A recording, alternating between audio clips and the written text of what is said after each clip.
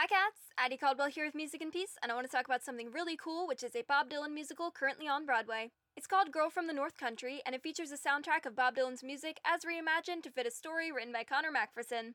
Hopefully that made some sense. It's definitely on the list of Broadway shows that I want to see, even though it's got kinda mixed reviews. I mean, just look at article titles from 19 hours ago. The New York Times calls it Bob Dylan's Grace, but the New York Post refers to it as a dud.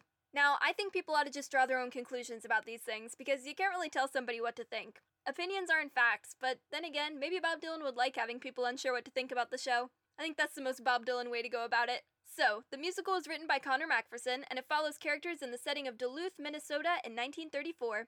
Although Bob Dylan was born in 1941 and not 1934, Duluth, Minnesota is his birthplace, so it does have relevance there. I personally love the idea of a show done entirely with music by Bob Dylan, and this also makes me pretty happy because this means there will be shows on Broadway for Bob Dylan and Michael Jackson at the same time. So, two shows I definitely need to go and see. I'm really glad that Bob Dylan still remains a part of pop culture. I mean, a Broadway musical, an upcoming movie, and young fans popping up every day. The goal is kinda to be remembered that way. Always relevant and forever young. Song reference definitely intended. So, what do you guys think? Would you go see the musical? Let me know here on ykyz.com. Bye, cats!